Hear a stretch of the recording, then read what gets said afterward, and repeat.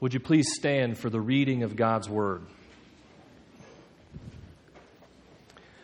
We are again in 1 Corinthians chapter 9, starting in verse 15.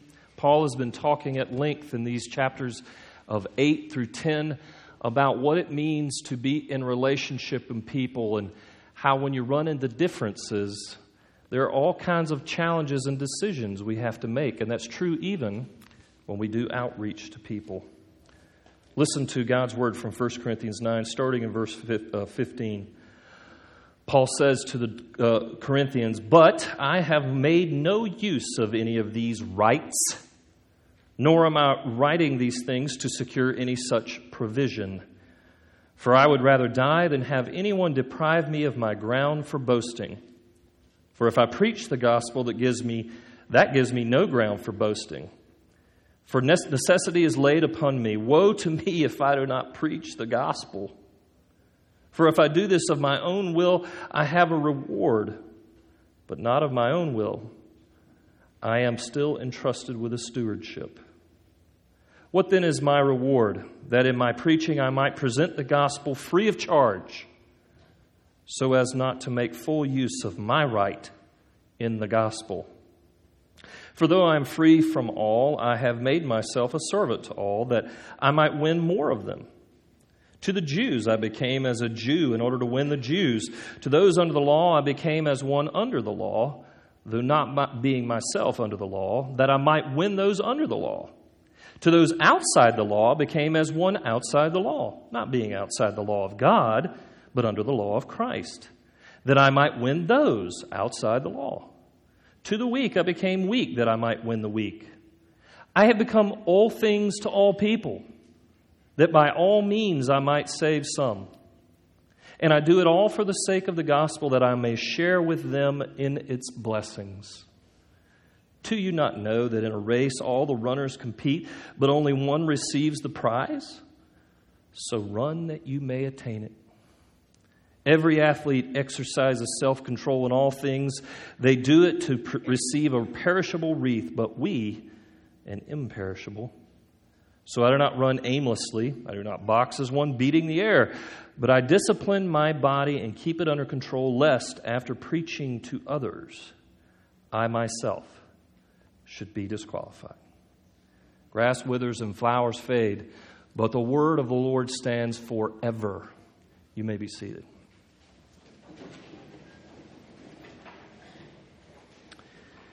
I don't know how many of you actually travel on a regular basis, even to other nations, but you probably know that travel to another culture or nation can be, at the very least, uncomfortable, at the very most, even dangerous, at least according to the United States State Department travel website. Apparently, whenever we travel to other nations, we need to consider some important things when we travel abroad. You might consider if it's even really worth it to travel, especially according to the State Department travel guide. For example, if you would like to travel to England one day, our State Department says, do not bring a gun. Unlike our gun-loving country, the United Kingdom has strict gun control laws, and if, however, you really need to bring your gun because you never know what happens in England or the UK, then you'll need to fill out an appropriate form, an application, and include a letter of good conduct from, that's right, your local police station, Sheriff's Department here in Union County. If you're going to France, according to the State Department, do not be in a hurry to join the French Foreign Legion. Now, I know many of you have been thinking about that. Apparently, the State Department warns that if you are fancy being in the well-known French Foreign Legion, you will find it is way harder to get in than you would ever realize. In other words, don't even bother. If you're going to Norway, and particularly the archipelago of Svalbard on the way to the North Pole, and I'm sure you guys have thought about that too, the State Department says you may run into hazards such as, polar bear attacks. Unlike England, They recommend you bring a sufficiently powerful weapon to deal with said polar bears. And last but not least, as if we should leave ourselves out of the equation, what are other countries saying about coming to America? Well, apparently, besides universal warnings from most countries about widespread crime in the U.S., places like Australia warn that you need to watch out for the following in our homeland. You ready? Earthquakes, hurricanes, floods, extreme heat, landslides, mudslides, thunderstorms and lightning, tornadoes, tsunamis, volcanoes in Hawaii and the Northwest, winter storms, wildfires, brush fires, and extreme cold. In Ireland, they suggest that you bring lots of sunscreen because there's so much sunshine. Didn't know you lived in such a dangerous place, did you? Isn't it interesting how so many different cultures perceive the dangers of other cultures? How one small thing that can happen and even does happen can be taken to be bigger than it actually is. Well, I'd like to suggest that in our series today on Walk into Their World, talking about how we actually enter into other people's worlds and their lives with the gospel, sharing the gospel with them, we run into the same cultural issues and even warnings in our hearts. And today we want to deal with the problems that show up in differences. Our text, in fact, deals at length with the problem and differences that we have as we walk into different families, different communities, different people's lives sharing the gospel. And the Apostle Paul knew what it was like more than anyone, probably, to walk into different cultures. Remember, he was a Jew. He was a Jew who grew up in Antioch and also labored in Jerusalem. And he also experienced as a missionary of the gospel, went all kinds of cultures all over the world. And he today wants to tell us that there is a way to deal with those differences in people that you run into on a very regular basis in sharing the gospel. He wants to help us walk through the obstacles that sometimes keep us from sharing our faith and really shouldn't keep us from sharing our faith. And so what is he up to? Well, he's out to help us answer the question like this. When we reach out to people, particularly unbelievers, who are very different than we are, with their lifestyles, their subculture, their values, how do we communicate the gospel? How do we walk into very different worlds than the one we are so comfortable with and we think is so normal in everyday life? Well, Paul tells us right off the bat. In our text today, in verse 15, he begins by giving us a key insight into how we can walk into very different worlds than we are used to as we deal with people with different lifestyles and different values. And he tells us in verse 15 of our text exactly what he's about. He says, I have made no use of any of these rights, nor am I writing these things to secure any such provision. Now, I have put you in the middle of a conversation he's having here in 1 Corinthians 9 about how he interacts with people as he shares the gospel as a missionary, basically, and a church planter. And basically what he was saying in his time is this, that in the first part of Corinthians, he talks about how he comes into a community and he shares the gospel with people, and often he did it with fear and trembling. And then after being there a while even, he would pastor them and minister to them, and yet he would not ask for money. He would not ask for money. That's what he's talking about in our text today, in this provision thing. Now, why is he bringing up the money thing? Well, in the Roman world, it was common for orators to come around in communities or even show up in churches, and they would start to do really amazing speaking skills and preaching and things like that. And what they would do is they'd say, hey, if you want to hear more, show me the money. If you want to get more, show me the money. Paul, however, is doing something very different. He's going into communities and he's offering the gospel free of charge. Now think about that for a second. Paul is a pastor and a missionary preaching the gospel all over the Roman Empire. At this time, even in his ministry, he is developing quite the reputation as an apostle of all people, chosen by Jesus to preach the gospel to Gentiles. He's developing a reputation for being one of the superstars of the church in that time. If anybody should get paid for preaching the gospel, it would be Paul, right? Apostle, church planter, pastor.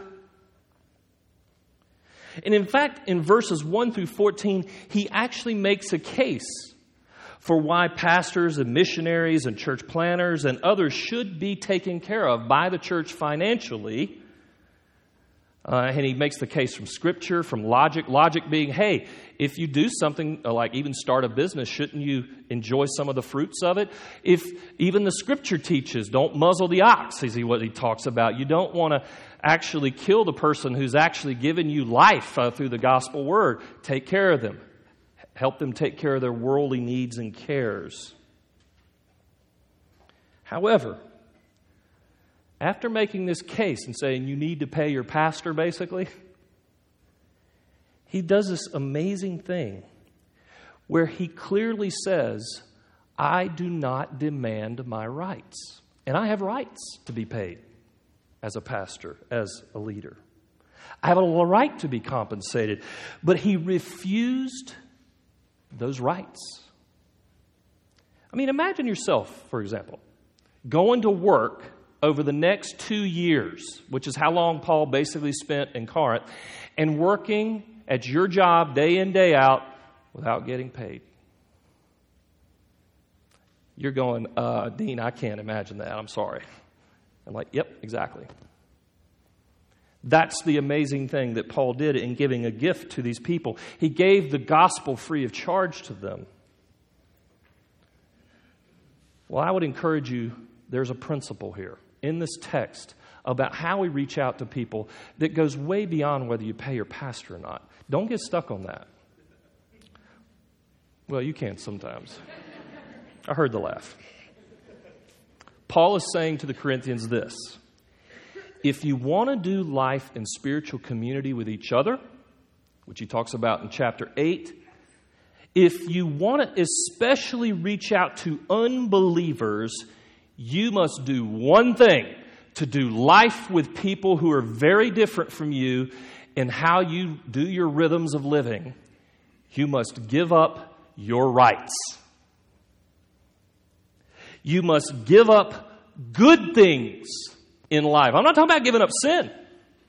I'm talking about good things in life in order that the gospel would go out free of charge to people who don't know Jesus.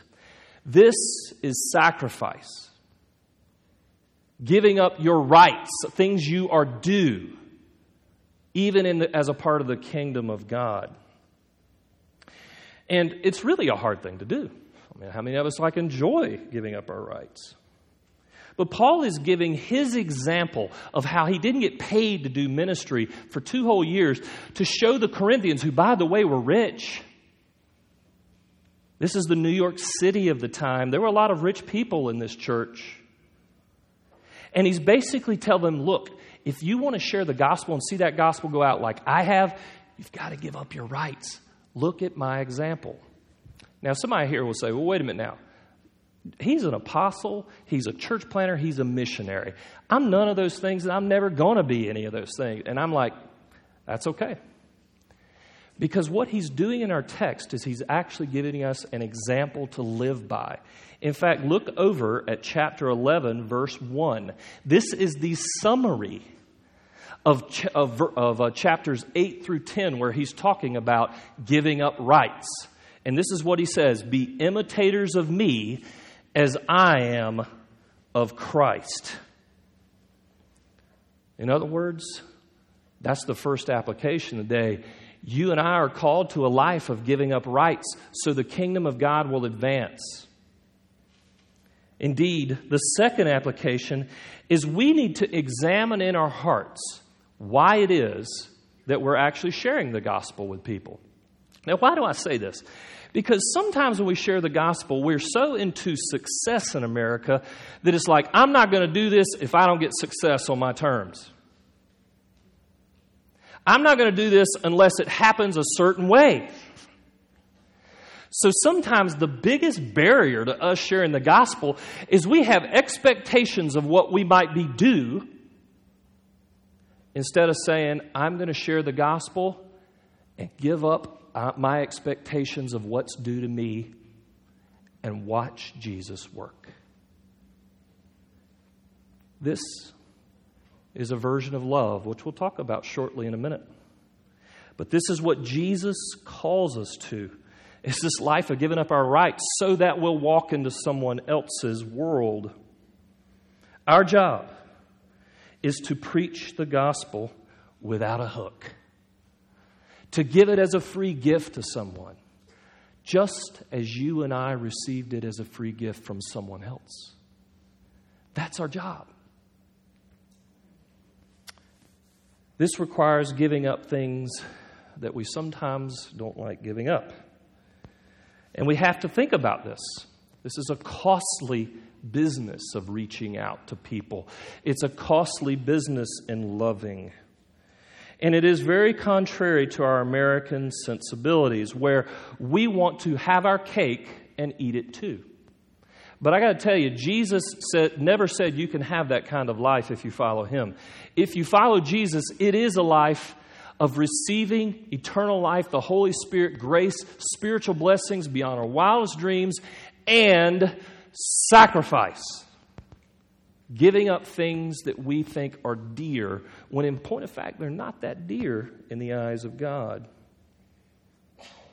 So I prayed about this truth this week for myself. There's two things that stood out that just keep bugging me.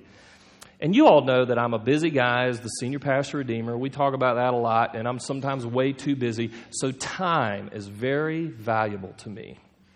Very valuable. And I thought to myself, one of the things I think that I am due is time in my life and the rightful use of it, even in breaks.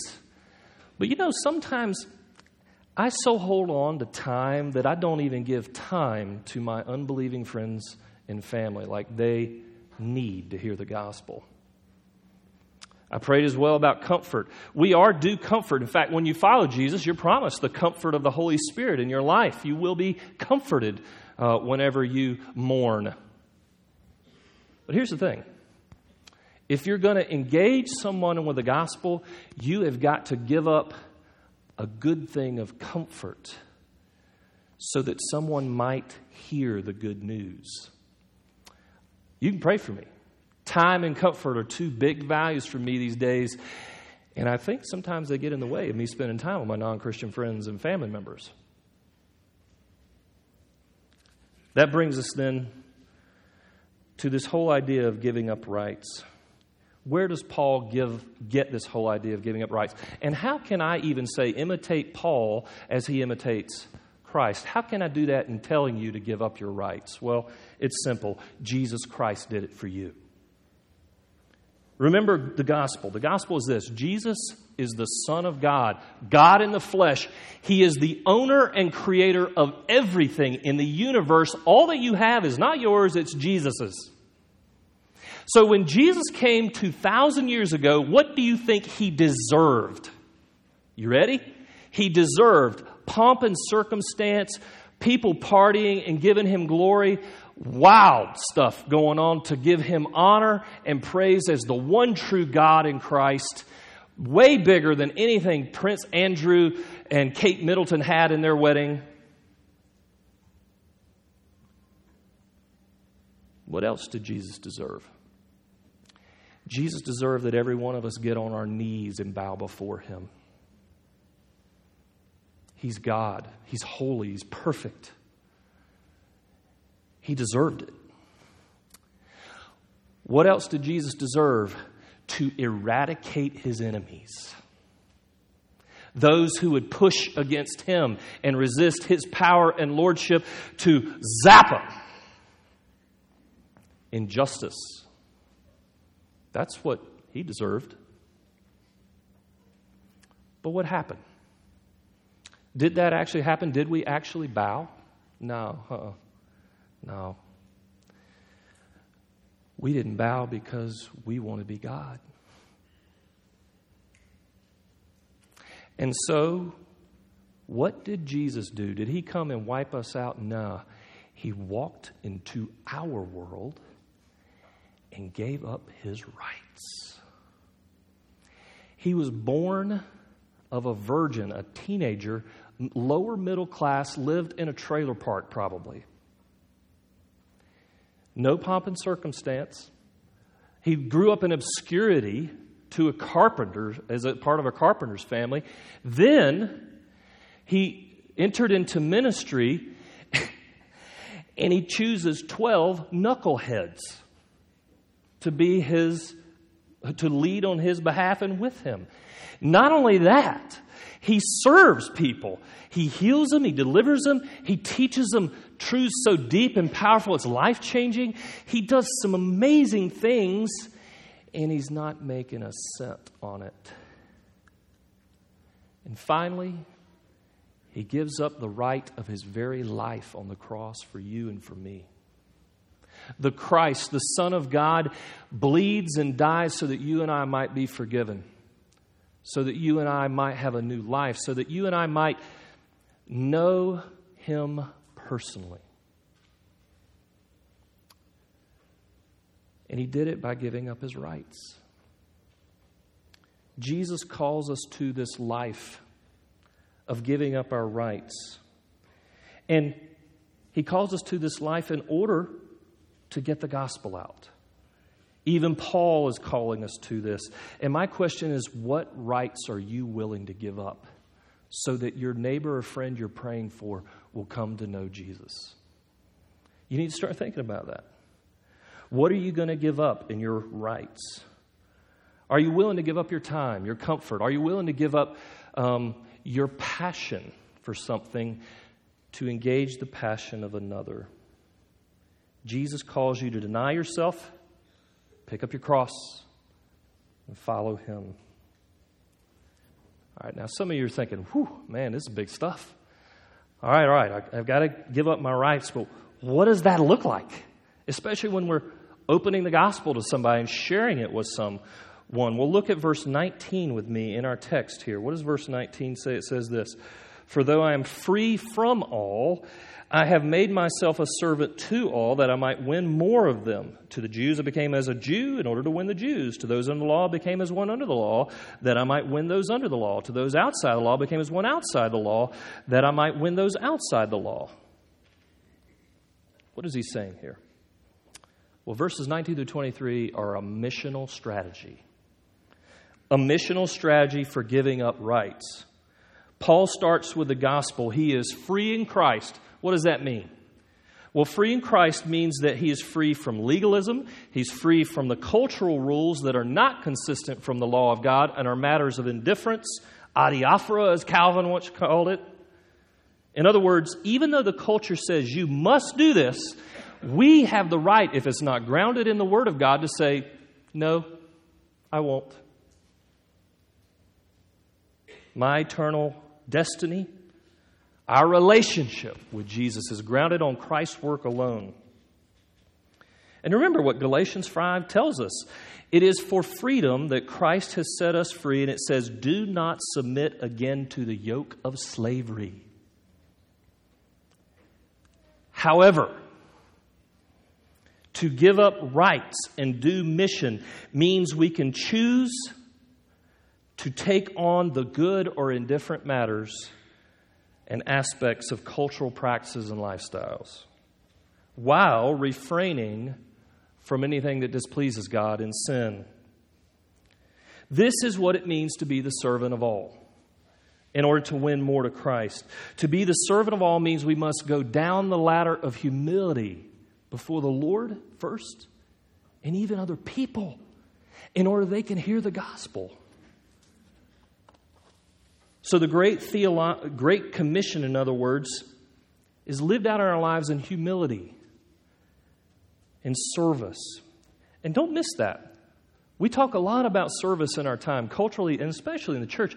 But the number one service you can do to the lost is give up your rights. When I was a college student, I worked in a ministry called Young Life. And Young Life, for those of you not familiar with it, is committed to getting the gospel into high schools just like Sun Valley High School. And what Young Life leaders do is actually walk onto the campus, hang out with high school students, get to know the coaches and the teachers, and share the gospel, building relationships with the kids. I had the privilege of helping start a high school club at Cary High School right outside of Raleigh, North Carolina. And I was challenged by my area director, my leader, that I needed to build relationships with some kids. So he challenged me to get involved with the wrestling team at Cary High School. And I'll never forget him saying, I said, wrestling team, what? I played basketball, I played football, I played soccer. Those are my passions. I'm really good at it. No, I want you to do the wrestling team. So all right. So I start going to wrestling practices. Closed room, a bunch of sweaty kids at the end of the day wrestling with each other. I'm sure some of you can imagine. It's a pretty nasty smell, pretty gross to be around. And I'm there meeting the kids. I'm not doing anything weird. Just say, hey, man, how's it going, Billy? How's it going, John? What's going on, man? You had a great match the other day, and I'd go to their matches. I'd hang out with them, build relationships with them. I would never choose to naturally go into a wrestling match or even a wrestling practice if it wasn't for mission. And you know what happened is as I built relationships with kids, those kids started coming to Young Life. Some of them became Christians. Some of them became Young Life leaders and led some of their own friends to Christ at Cary High School. It was a pretty amazing thing. And ironically, I didn't know this, and this was a benefit. Cary's high school wrestling team was a state champion team. They kept winning it every year, and I just happened to be around with that. That's a pretty cool experience, too. You see what Jesus calls you to? He will call you out of what you are used to and what you're comfortable with into what is clearly a place He wants you to go with other people, to walk into their world. Not bring your world into their world, unless it's Jesus. What that means is you and I are to become interested in the things and passionate about the things that our unbelieving friends are interested and passionate about. I know that sounds strange. But Paul is telling us he did as much in his ministry. Wherever he was helping people under the law, that is Jews, he would become passionate with what the Jews were passionate about. I'll give you an example. He said, to the Jews I became as a Jew. You know what you find in Acts 16? Acts 16 is right after Acts 15. In Acts 15, all the apostles get together and they decide, hey, you are only saved by grace through faith in Christ alone. That's the gospel. You don't have to be circumcised. You don't have to become a Jew. You don't have to live up some legalistic standard to get in the kingdom of God. It is all of God's grace just received by faith to get in. And you know, that's Acts 15. You're going, yeah, that's what we're talking about. And then in Acts 16, you know what Paul does? He meets Timothy and has him circumcised. And you're going, Paul, what are you doing? They just said you don't have to be circumcised. Now, Paul is not having Timothy circumcised in order to experience salvation as, if you will, a hurdle to get in salvation. No, he's doing it for mission. Because Timothy was an uncircumcised Jew, and it'd be offensive to the Jews if he was uncircumcised in their midst. You see there? How they walked into a world and even did something as difficult as circumcision in order to do mission? He doesn't stop there. He says, I go into those who don't have the law. Did you see that in our text? Those without the law. And he says, I become as one without the law. Now, here's what he's not saying. He's not saying he threw off all moral restraint and just went wild with partying. Yeah, baby. No, he's not talking about a life of license. What he's talking about is he gives up his rights, even as a Jew, to live the life of common good things that even those not under the law were engaged with. He became like a Gentile, if you will. Now, a good example of this would be Hudson Taylor. Hudson Taylor was a missionary to the Chinese back in the 19th century. He was one of the first English to go there and share the gospel with the Chinese. And the most radical thing that Hudson Taylor did that just blew the English away, especially the English evangelicals who were sending him, is he started wearing the clothes of the Chinese. And they were going, "Oh, what are you doing? You're wearing the clothes of the Chinese." And he understood this principle that to engage the Chinese, you had to dress like the Chinese. You didn't compromise your faith or your morality, but that's an indifferent matter of how you dress. My neighbors love NFL football. Love it. They go to the church of NFL football just about every week in the fall whenever football season's in. So what do? Do I say, well, they just are bound to the God of the NFL? No. After church, I go out and talk with them about what's going down with football. I joined a fantasy football league with them. It gives us opportunities to talk, first about fantasy football league, but then further to engage them in their regular life. Talk about other things, real things that come up in life, and share the gospel. We are called to give up our preferences of how we live our lives and our lifestyles, the ones we all have worked so hard for, in order to get the gospel out. This is costly. Paul finally concludes with the idea that he goes to the weak. These are those who are the forgotten in culture, the little people, so to speak. And he became like them to win them to Christ. In other words, he took a lower standard of living in order to engage them. And that really gets to the heart of who are the weak in our time and in our community. That would be the Hispanics. We've had to close down Iglesia, but that doesn't mean our mission to the Hispanics has ended, folks. We just have to find a new way to do it. I would suggest to you that the teenagers and the kids of Union County are a ripe mission field for reaching the gospel. Not just among ours here in Redeemer with our kids and our youth, but even out there, those who are filling the halls of Sun Valley every week, Weddington, other places. They are starving for the gospel. And in order to reach the young people of our age, we have to be willing to give up our rights. A few years ago, my son started listening and became passionate about hip-hop. And while I have never really gotten into rap music or hip-hop, I chose to listen to it with him and to think out loud about the lyrics and the attitudes expressed in it. And I wanted to think out loud with him what it means to be Christian and listen to hip-hop music. I didn't condemn it because you know what? I actually found as I was listening to Tupac, as I was listening to Eminem, I was like, man, I agree with what he's saying there. That's right. I also said, I don't like that. And he's got a bad attitude about that. But you know what? He just nailed it. Tupac could nail it sometimes. Do you see how we can find common ground with people? That's what we're called to. I wouldn't naturally listen to hip-hop, but now I listen to it more than ever. What Paul is saying is you and I have to adapt, accommodate our lives without compromising Christ, the gospel, or even Christian morality. It's costly and it's uncomfortable. And you know you're feeling it right now. I mean, think about it. Some of you 60-year-olds, I'm telling you, you might think about listening to hip-hop. You're going, what?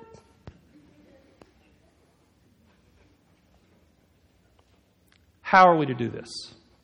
That's the next question. How do we actually engage young people, the people in our lives and our communities with the gospel? Well, here it is. It shows up in our text right here. Paul gives us an analogy to show us how we ought to think about doing mission. It's in verse 24 through 27. He says, "Do you not know that in a race all the runners compete, but only one receives the prize? So run that you may obtain it. Every athlete exercises self-control in all things. They do it to receive a perishable wreath, but we an imperishable." Here it is. Paul uses an athletic analogy to describe what it's like to walk into someone else's world giving up rights. It's like preparing for a marathon. It's like a long-distance runner. You know, in Corinth, they had their own little mini version of the Olympics. It's called the Isthmian Games. And Paul is surely alluding to that in this text. And it was a kind of qualifying round to get in the big Olympics that were in Athens. When you are reaching out, you must see your mission as a marathon, not as a sprint. You have to see it as something where you are going to do trial and error. You're going to bumble. You're not going to get your times right. You've got to learn endurance, and sometimes it's hard. 3 things will come out of this from our text. It will challenge you like a competition. You will be sharpened by competing worldviews. When you share the gospel, you're probably going to get pushback at some point. Second, it requires serious self-control and discipline. You must stay focused. And third, you run for the prize. And what's the prize? Is it conversions? Well, we long for that. We pray for that. But the prize, in terms of the way Paul articulates it in his stewardship, is faithfulness. Faithfulness to just tell people in a faithful way what the gospel is about Jesus, in a personal way with Jesus. Think of it this way. All of us, and I've used this before, all of us know that when you follow Jesus, it's a little bit like a P90X workout. Anytime you follow Jesus, it is like totally P90X. It's hard at times. It'll stretch you. But when you start doing mission and outreach and you have to give up your rights so the gospel can go out, it just went to the insanity workout. It will press you to the edge, and you will grow. Some of you here today don't know Jesus. And you live in a world where you're not sure how to make sense of the dark things within you and the dark things outside of you that go on. I would submit to you that probably you need to consider what it meant for someone, the Son of God, God in the flesh, to come into this world and give up his rights for you. That he would love you and give himself for you in love without a hook. What God loves you like that? Do you even love yourself like that? Some of you have been Christians a long time, and you're bored. You're bored, you're flat, you're not sure where you are with Jesus. And I got to tell you something. The reason is you're not doing outreach. You're not doing the insanity workout of mission. If you think if you just show up and listen to me every week or go to a Bible study, that alone will help grow you, I will tell you, you'll get fat and lazy. Your job is to serve the kingdom and to invest your life in a few non-believers. If everybody in this room did that, it would change Union County. Just a few unbelievers. It would change everything.